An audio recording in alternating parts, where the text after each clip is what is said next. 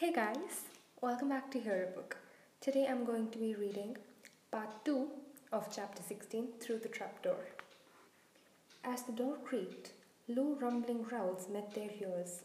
All three of the dogs' noses sniffed madly in their direction, even though it couldn't see them. "What's at his feet?" Hermione whispered. "Looks like a harp," said Ron. "Snape must have left it there." "It must wake up the moment you stop playing," said Harry. "Well, here goes." He put Hagrid's flute to his lips and blew. It wasn't really a tune, but from the first note, the beast's eyes began to droop. Harry hardly drew breath. Slowly, the dog's growl ceased. It tottered on its paws and fell to its knees. Then it slumped to the ground, fast asleep. "Keep playing," Ron warned Harry as they slipped out of the cloak and crept towards the trapdoor. They could feel the dog's hot, smelly breath as they approached the giant heads. "I think we'll be able to pull the door open," said Ron, peering over the dog's back. "Want to go first, Hermione?" "No, I don't." "All right." Ron gritted his teeth and stepped carefully over the dog's legs. He bent and pulled the ring of the trapdoor. It swung up and open.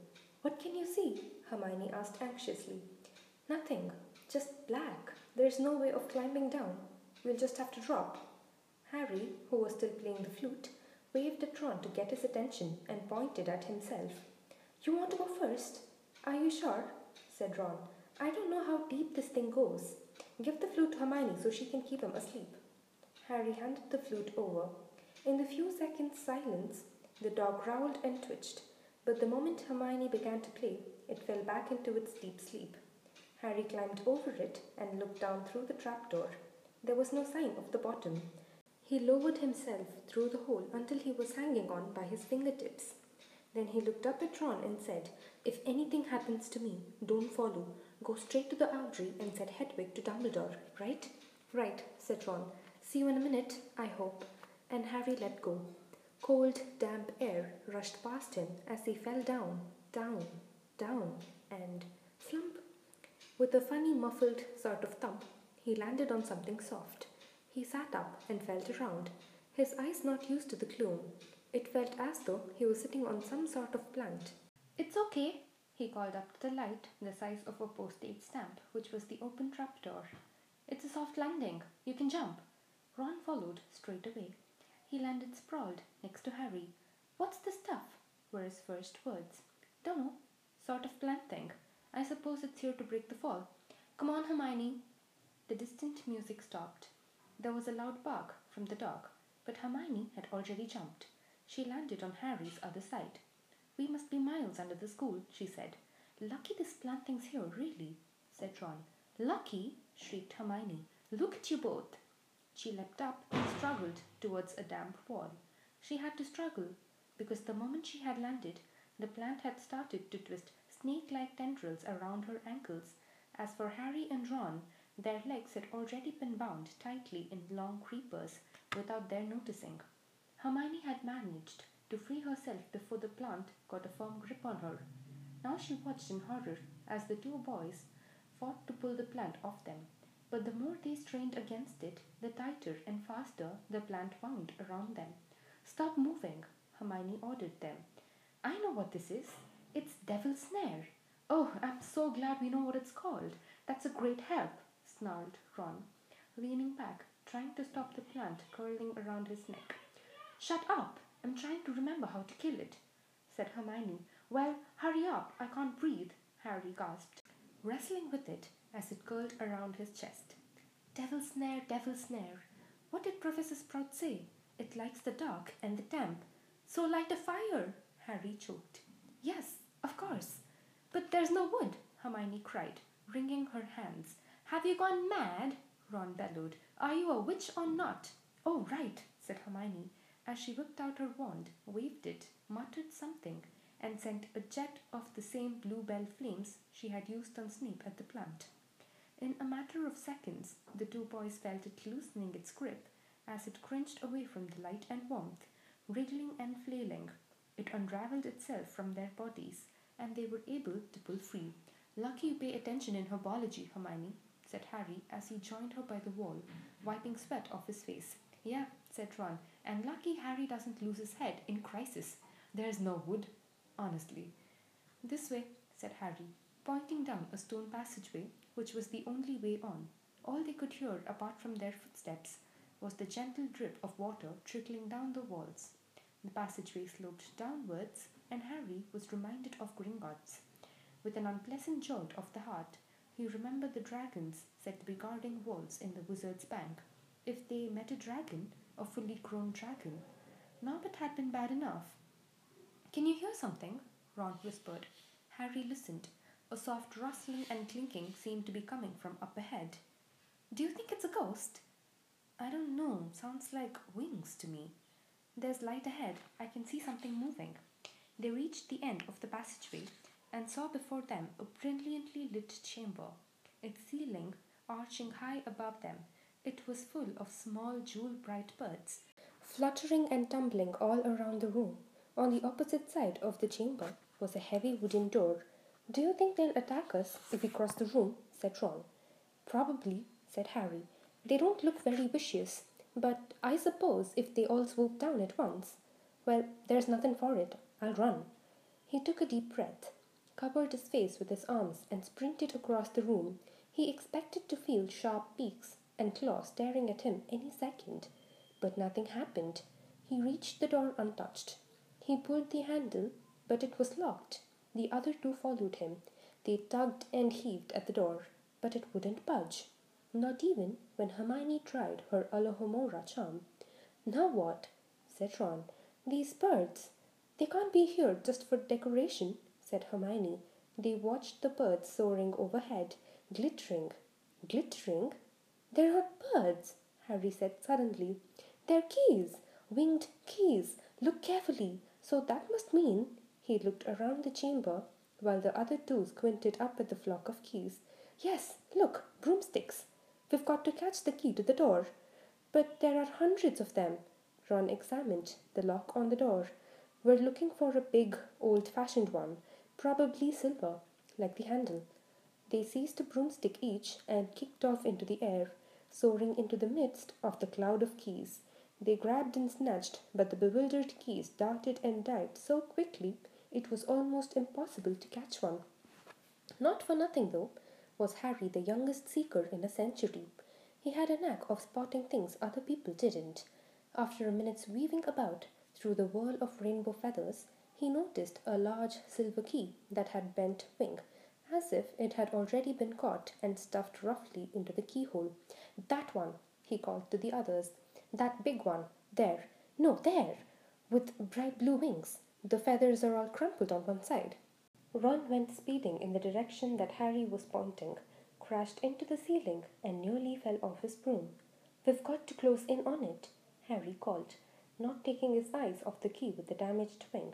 Ron, you come at it from above. Hermione, stay below and stop it going down. And I'll try and catch it. Right. Now.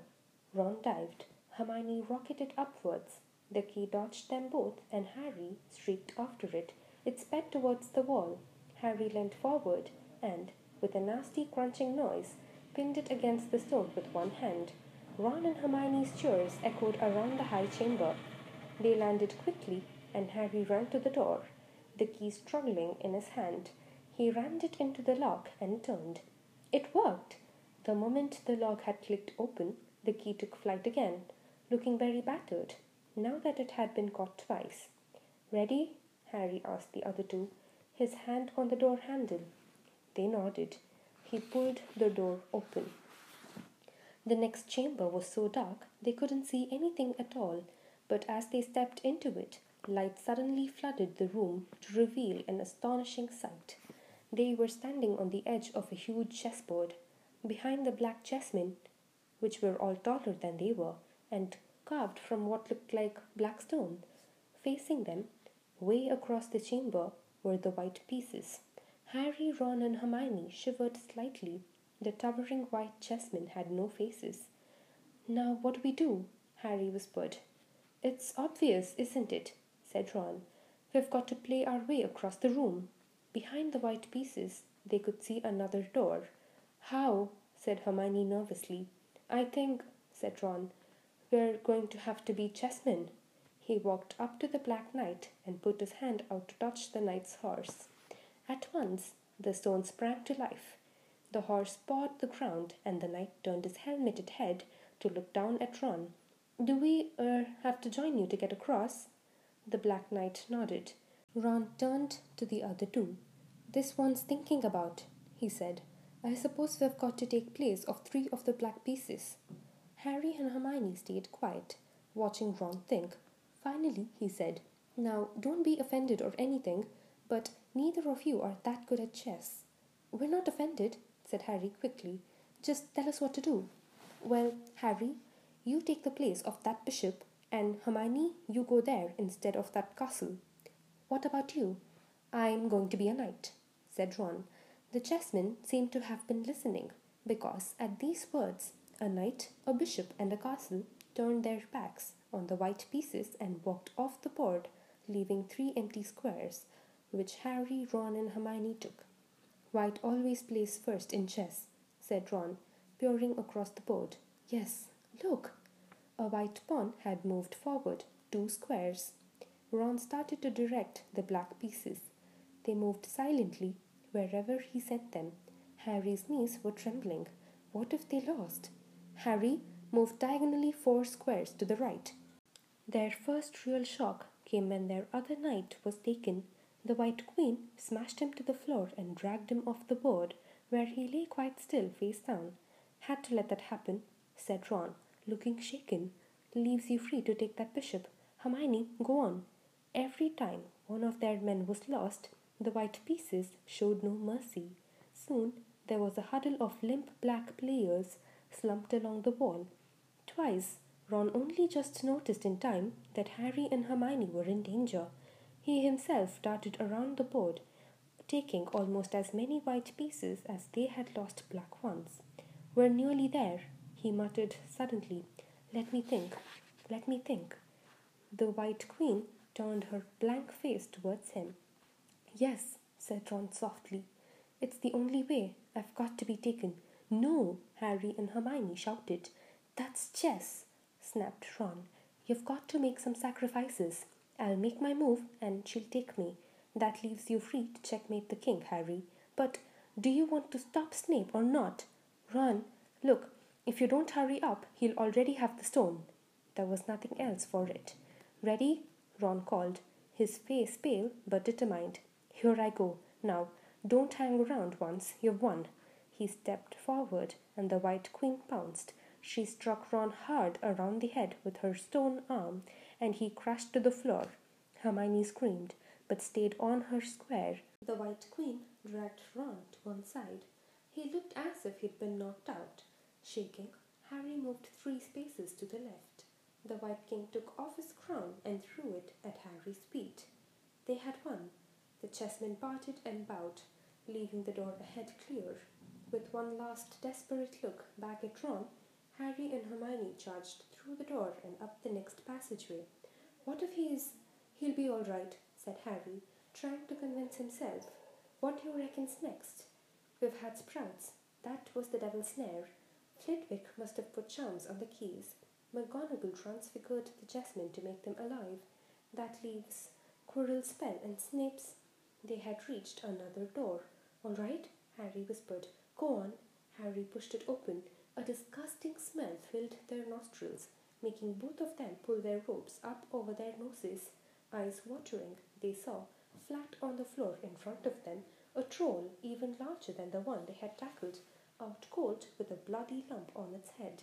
"I'm glad we didn't have to fight that one," Harry whispered, as they stepped carefully over one of its massive legs. "Come on, I can't breathe." He pulled open the next door, both of them hardly daring to look at what came next. But there was nothing very frightening in there, just a table with 7 differently shaped bottles standing on it in a line. "Snape's," said Harry. "What do we have to do?" They stepped over the threshold, and immediately a fire sprang up behind them in the doorway. It wasn't ordinary fire either. It was purple. At the same instant, black flames shot up in the doorway, leading onwards. They were trapped. "Look!" Hermione seized a roll of paper lying next to the bottles. Harry looked over her shoulder to read it. Danger lies before you, while safety lies behind. Two of us will help you, whichever you would find. One amongst us 7 will let you move ahead. Another will transport the drinker back instead. 2 among our number hold only Neville wine.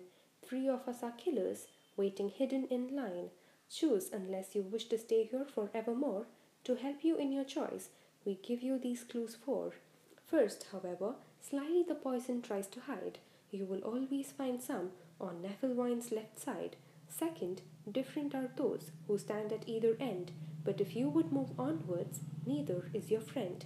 Third, as you see clearly, all are different size. Neither dwarf nor giant holds death in their insides. Fourth, the second left and the second on the right are twins once you taste them, though different at first sight. Hermione let out a great sigh, and Harry, amazed, saw that she was smiling, the very last thing he felt like doing. Brilliant, said Hermione. This isn't magic, it's logic. A puzzle. A lot of the greatest wizards haven't got an ounce of logic. They'd be stuck in here forever. But so will we, won't we? Of course not, said Hermione. Everything we need is here on this paper. 7 bottles, 3 are poison, 2 are wine. One will get us safely through the black fire, and one will get us back through the purple. But how do we know which to drink? Give me a minute. Hermione read the paper several times. Then she walked up and down the line of bottles, muttering to herself and pointing at them. At last, she clapped her hands. Got it. The smallest bottle will get us through the black fire. Towards the stone. Harry looked at the tiny bottle. There's only enough there for one of us, he said. That's hardly one swallow. They looked at each other. Which one will get you back through the purple flames? Hermione pointed at a rounded bottle at the end of the line. You drink that, said Harry. No, listen. Get back and get Ron. Grab rooms from the flying key room and they'll get you out of the trapdoor and past Fluffy. Go straight to the Owlry and send Hedwig to Dumbledore. We need him. I might be able to hold Snape off for a while, but I'm no match for him, really. But Harry, what if you know who's with him? Well, I was lucky once, wasn't I? Said Harry, pointing at a scar. I might get lucky again. Hermione's lip trembled, and she suddenly dashed at Harry and threw her arms around him. Hermione? Harry, you're a great wizard, you know. I'm not as good as you, said Harry, very embarrassed as she let go of him. Me, said Hermione, books and cleverness. There are more important things, friendship and bravery and... Oh, Harry, be careful. You drink first, said Harry. You are sure which is which, aren't you? Positive, said Hermione. She took a long drink from the round bottle at the end and shuddered. It's not poison, said Harry anxiously. No, but it's like ice. Quick, go before it wears off. Good luck. Take care. Go! Hermione turned and walked straight through the purple fire. Harry took a deep breath and picked up the smallest bottle. He turned to face the black flames. Here I come, he said, and he drained the little bottle in one gulp. It was indeed as though ice was flooding his body. He put the bottle down and walked forward. He braced himself, saw the black flames licking his body, but couldn't feel them. For a moment, he could see nothing but dark fire. Then he was on the other side, in the last chamber. There was already someone there, but it wasn't Snape. It wasn't even Voldemort. And now that, you guys, was the second part of chapter 16, Through the Trapdoor. Don't forget to come back tomorrow for the last chapter, The Man with Two Faces. Tell me what you think and what other stories you'd like to hear me read on my Instagram page, Hear a Book Podcast. Have a nice day and keep listening.